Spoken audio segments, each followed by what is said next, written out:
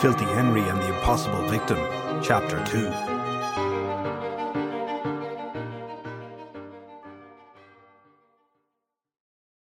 Teleportation was something Shelley had only ever experienced once before in her entire life. It was a strange method of transportation, apparently employed by various races of the fairy folk in place of walking. On the face of it, the idea seemed logical enough. You were in one location, magic happened, then you were in a completely new location. All without the inconvenience of having to actually move between locations or burn up any calories from the tiny amount of exercise that walking gave. Which was all fine, from a fairy point of view. After all, the people had grown up with magic in their blood, learning how to perform this little trick as soon as they could click their heels together. For a human, it took a little getting used to. Not the actual translocation side of things. That made perfect, if somewhat fantastical sense.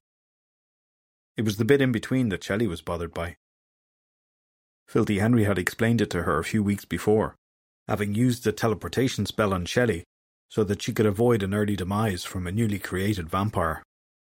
For the briefest of moments, according to the fairy detective, as your body was torn apart on an atomic level in one location, only to be rebuilt exactly as before in a new place, there was an instance when you were neither here nor there. You simply were nowhere. Whatever this stage of teleportation involved, there was a definite point in time that meant you had no physical form, yet your mind was still intact, observing and computing and trying to figure out just how it had managed to misplace something so important as your body. Then, just as suddenly as it all began, it was over once more. You appeared at your destination, all limbs accounted for, and more importantly, in the correct places. Apparently during the early days of the spell, there was no such guarantee, but that was when one race tried to teleport a member of a different type of fairy. Nowadays, it was all very safe, the magical kinks fully ironed out. But Filthy Henry claimed not too many fairy folk had thought about the in-between stage of a teleportation spell, merely assuming it was truly instantaneous. The fairy detective was fairly sure he was the only person in Ireland who knew about the delay at all. The nanosecond of nothingness, as he liked to call it. So as Shelley and Filthy Henry arrived, she tried not to dwell too long on how there had been a moment of being incorporeal, the effects of the spell tingling over her skin briefly as the magic dissipated. She half expected a voice from the air to announce that they had arrived at their destination. "Why is there that strange smell?" Shelley asked Filthy Henry. "When you teleported me, there wasn't any strange smell afterwards." Filthy Henry sniffed experimentally at the air and shrugged. "Different brand of magic used to cast the spell is all," he said, looking around at where they had landed. It seemed to be an empty field near some housing estates, but beyond that Shelley had no clue where they had ended up. Her phone, with handy little map application, was back at the office in her coat. "Look behind you," a voice said in a very pantomime sort of way. They both turned around and saw Garda Downey standing beside two people lying on the ground. One of the forlorn figures was covered in what looked like orange paint. The other just seemed to be asleep. "Downey," Filthy Henry said, nodding his head by way of a greeting. He put his hands into his coat pockets and walked over to the Leerling. "Hello again," Shelley said, waving her hand. "You didn't crash into these two flying around as a swan, did you?" Filthy Henry, who had knelt down beside the paint-covered person, looked up briefly at Shelley and smiled at her. "You've been hanging round with that idiot too long," Downey said, motioning with his thumb at the fairy detective. "Well, what sort of assistant would it be if I wasn't?"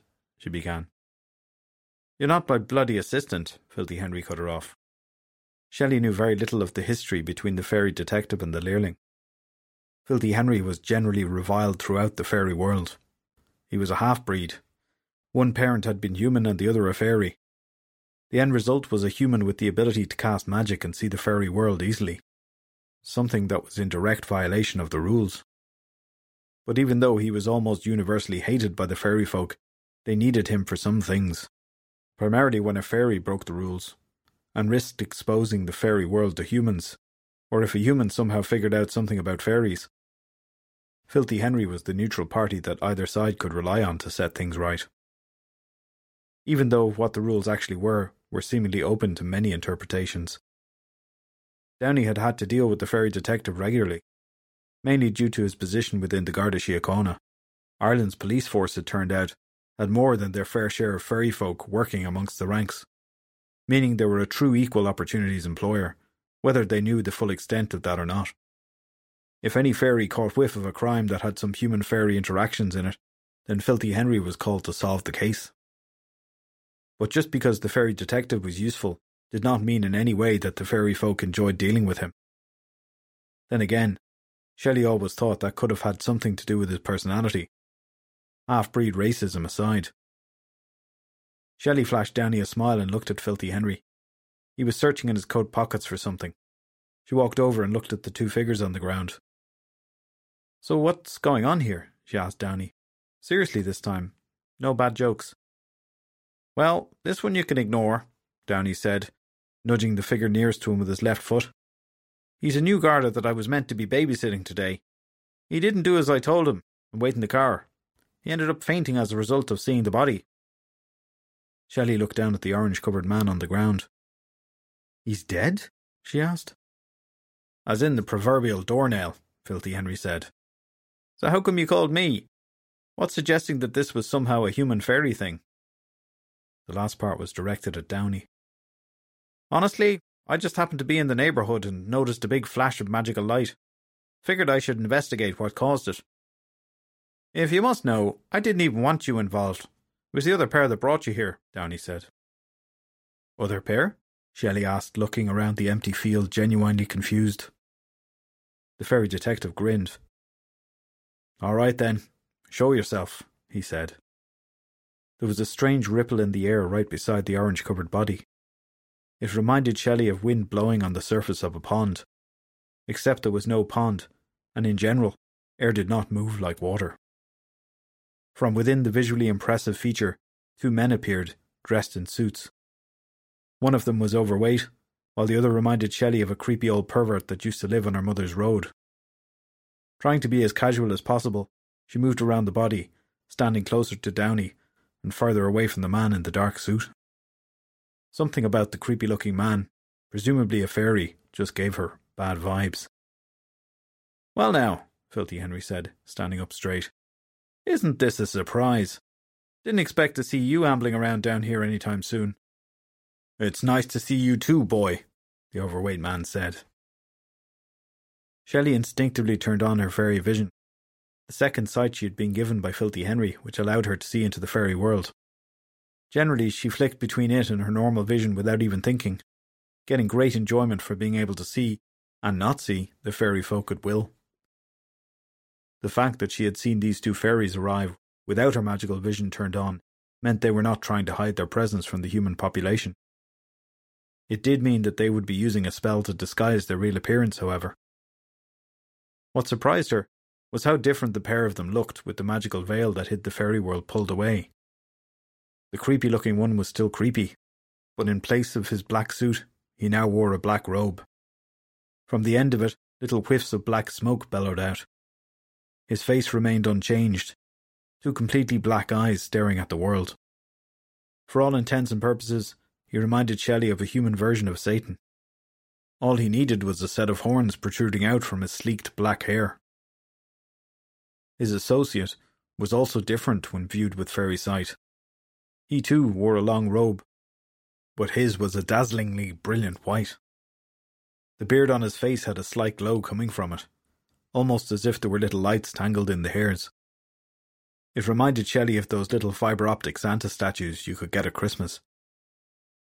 At his feet stood a large empty black iron cauldron, a cauldron that most definitely was not there when Shelley turned off her magical vision and once again looked at the two suited men before her. "Who are they?" Shelley asked Filthy Henry, staring down at the fat man's feet and trying to figure out where the cauldron was.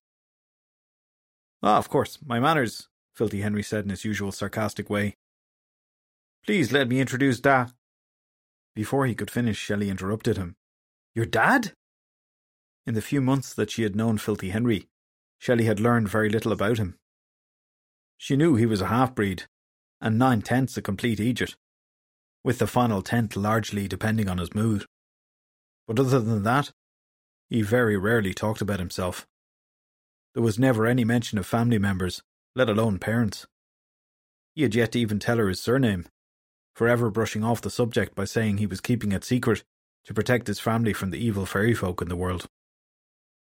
So to finally meet his father was nothing short of an earth-shattering event for Shelley.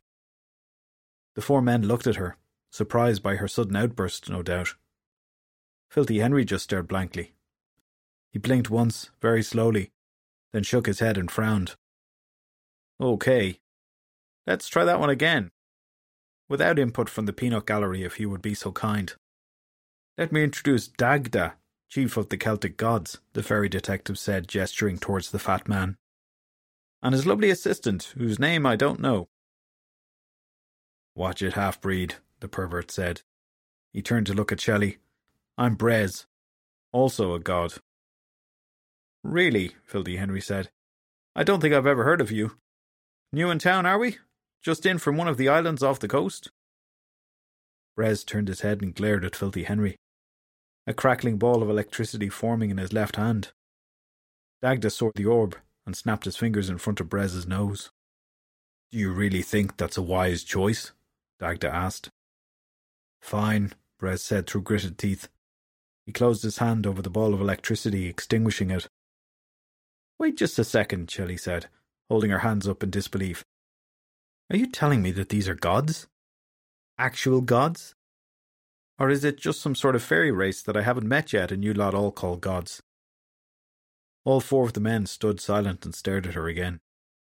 It was so quiet that the pin could have heard itself drop if given half a chance. She slowly looked at each of them in the eyes, before finally turning and looking at Filthy Henry. Really? She asked him. You've never heard of pagan gods? Just because your god doesn't show up in person when you ask him for a favour doesn't mean they're all like that, Filthy Henry said. He looked over at Dagda. Of course, gods showing up when they want isn't exactly a great thing either. They get notions about themselves, too full of their own importance. Downey coughed loudly in the manner used to both clear one's throat and also break mounting tension. Is it possible we can get a move on with all of this? He said. We have what appears to be a dead fairy on the ground, and a mortal that really shouldn't be asleep amongst all this fairy talk. He's a god, Filthy Henry said. The Leerling looked down at the slumbering Trent. I don't think so, Downey said. I mean, I'm not a high-level magical being by any stretch of the imagination, but I reckon I could have sensed that. Not him, the fairy detective said, nodding at Trent. He nudged the orange-covered body beside him with the toe of his shoe. This guy, he's a god. That's why Dagda's here, right? Dagda and Brez glanced at each other. Shelley thought it was a look that bordered on the conspiratorial. Let's talk about this someplace else, Dagda said, raising up his hands. From each of his chubby digits, little red and green sparks started to appear, fanning out and filling the air. They spread through the air, forming a dome over everyone in a matter of seconds. As the sparks of magic touched the ground, they settled like snowflakes, creating a small wall amongst the blades of grass. There, the chief of the gods said. This dome will preserve the crime scene exactly as it is, while at the same time preventing anybody from stumbling into it who doesn't know it's here. It will make normal folk walk around the area, without them knowing they are walking around it. Now, for the rest of our discussion.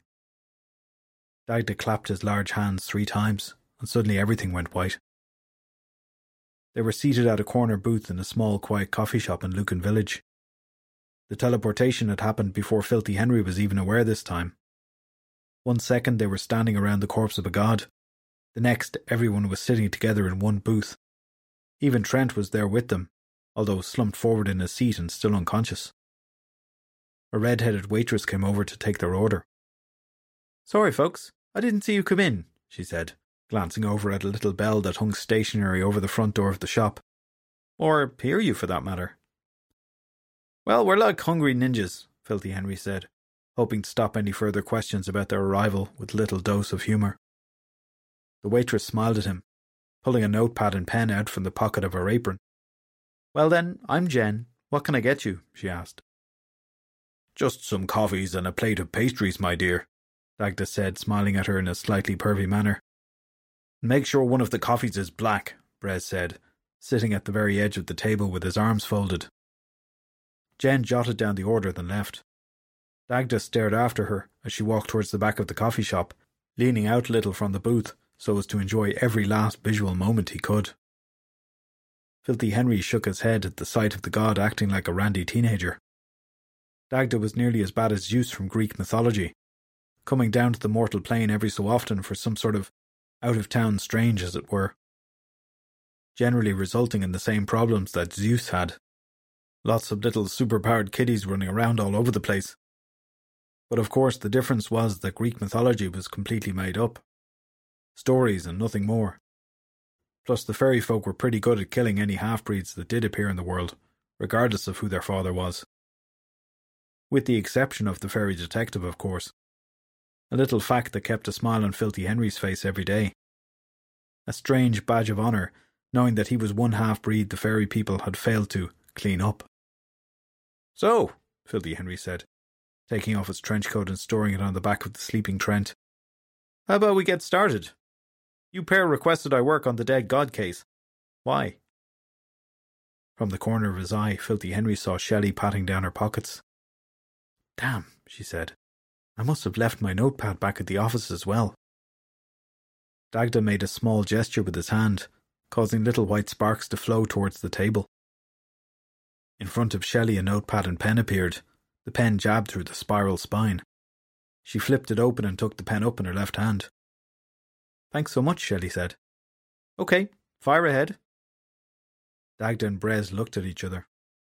Brez sneered and gestured with a wave of his hand for Dagda to take the lead. Well, first things first, Dagda said.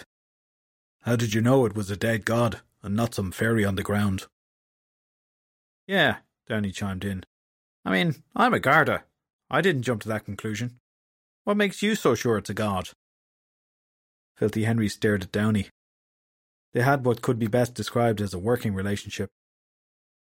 Most of the fairy people did not make friends with Filthy Henry, on account of him being a half-breed, so he was generally shunned throughout the entire magical world.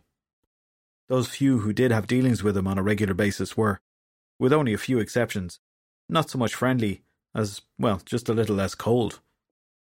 Downey just had a habit of forgetting that most of the time he and the fairy detective were both working to keep the fairy world safe and hidden from humans.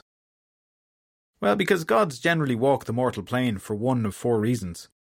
They got bored and decided to mess with some people's heads by performing miracles. They got bored and figured it's time for a good old-fashioned war with all the trimmings. They got bored and spotted an attractive mortal with who they want to, I don't know, flirt with. Or something epic, a real once-in-a-lifetime of the universe event. And they just want to be there to witness it. Both Downey and Dagda were slowly nodding along. Brez had started to inspect the dirt under his nails.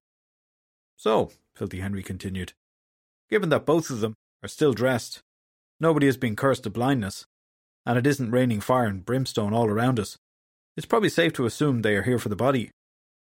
Now you and I, Downey, have worked a few dead fairy cases in our time, and never has a god appeared, let alone shown interest. Meaning we can safely assume that the victim is in fact a god himself. A real once-in-a-universe event. Downey stared into space as he took all the information in.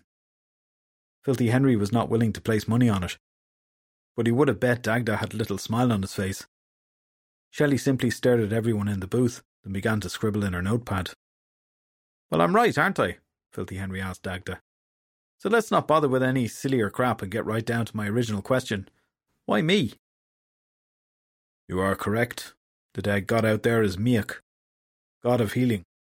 The youngest of the healing gods, as it happens. Son to a more senior healing god, the Inkecht. We want you to find out who killed him, why he was killed, and most importantly how, Dagda said, scratching at his beard while he spoke. Shelley had jotted down notes as the god spoke. She looked up from the pad. How? What do you mean by how? Miak was clearly stabbed. All that orange stuff, which I'm assuming is the colour of God's blood, came out of multiple stab wounds in his back. Yeah, except you can't kill a god, Filthy Henry said to her. At least not by stabbing one. If that was the case, then they'd stay up on their clouds and never interact with mortals for fear of getting poked with the business end of a steak knife. Very true, Dagda said. There is no known way to kill a godly being, and trust me, if there was, I'd know about it. But there isn't. People believe in gods, and gods exist. That's just how the world works. You can't simply go and stab a god to get rid of him. After all, who would come up with the concept of a god that isn't immortal? What would the point in that be? You'd end up having new gods popping up every 80-odd years as the previous ones died from old age. While Dagda spoke, Filthy Henry had watched Brez intently. He had shown no interest in what Dagda had been saying at all. Shelley scribbled down more notes in her pad. I still don't know why you need Filthy Henry, though, Downey said.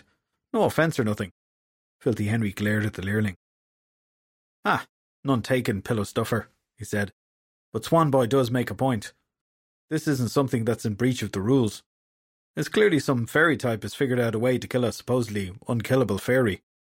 You don't need a neutral party to look into it, and since humans barely believe in their own gods, it's unlikely that one was involved. Just sort it out amongst your godly selves and leave me out of it. I've got a really important case to be working on already. Brez snorted. Oh, but a neutral party is very much needed, Brez said. Isn't that right, O great and wise chief? Otherwise, someone's going to have to god up and take corrective actions. Beside the portly god, Trent groaned and started moving about. Well, it's about bloody time, Downey said. Oh, sorry, the waitress said as she returned with their orders on a tray. Just the kitchen was really busy, and everyone in there was really confused about how you all got into the booth so quietly. Well, he wasn't talking to you, Filthy Henry said. So you can leave the tray and carry on about your business. Thanks very much. Dagda reached over and placed a large hand on the girl's forearm. Please ignore these two rude idiots, Jen. They were dragged up kicking and screaming, and seemed to have some deep-rooted issues that you couldn't beat out of them with a sledgehammer. Now why don't you put that heavy tray down? Portly God said with a wink at the end. She did just that, placing a cup in front of everyone and leaving the plate of cakes and biscuits in the centre of the table.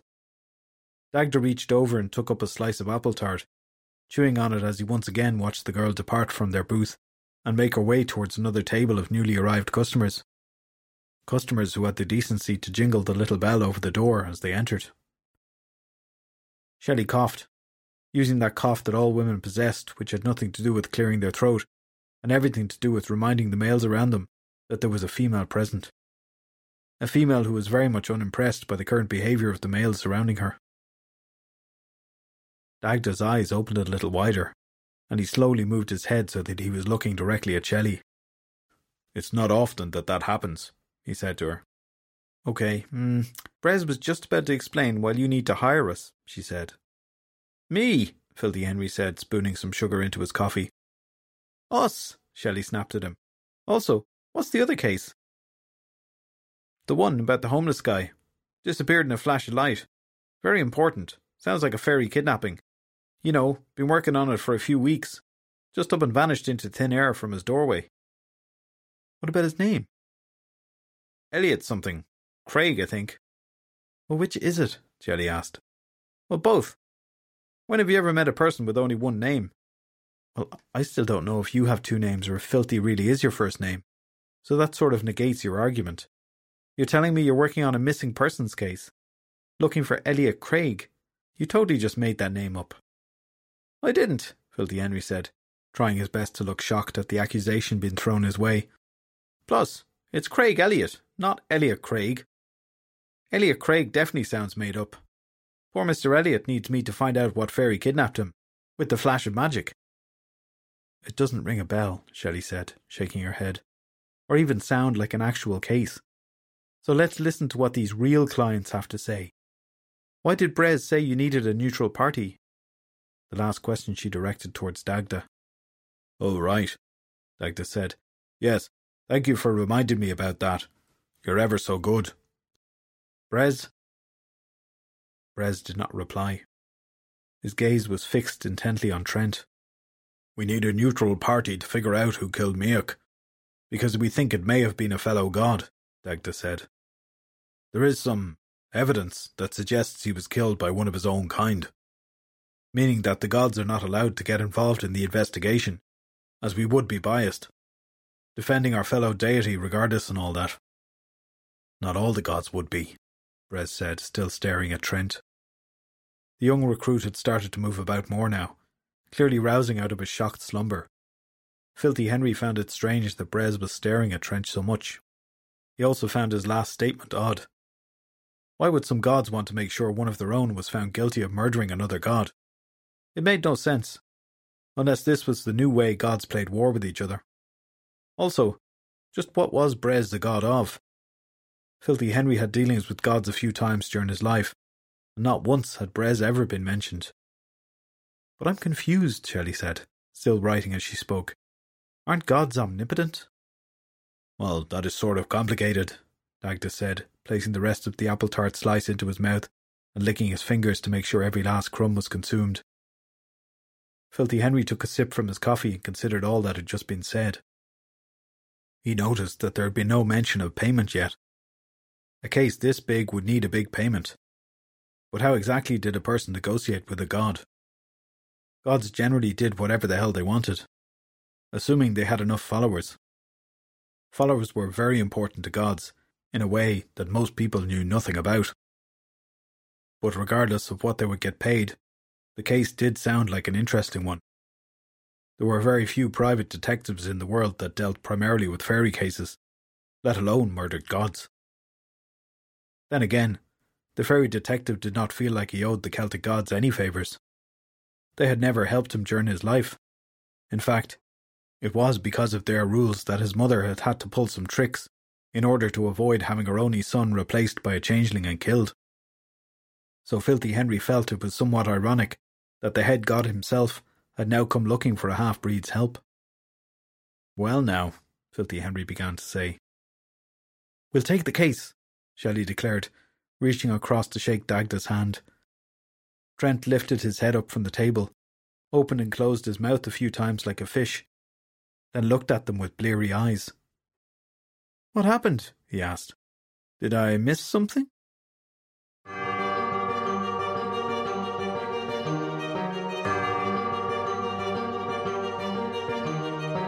Filthy Henry, The Impossible Victim, is Book 2 of the Filthy Henry series by Derek Power.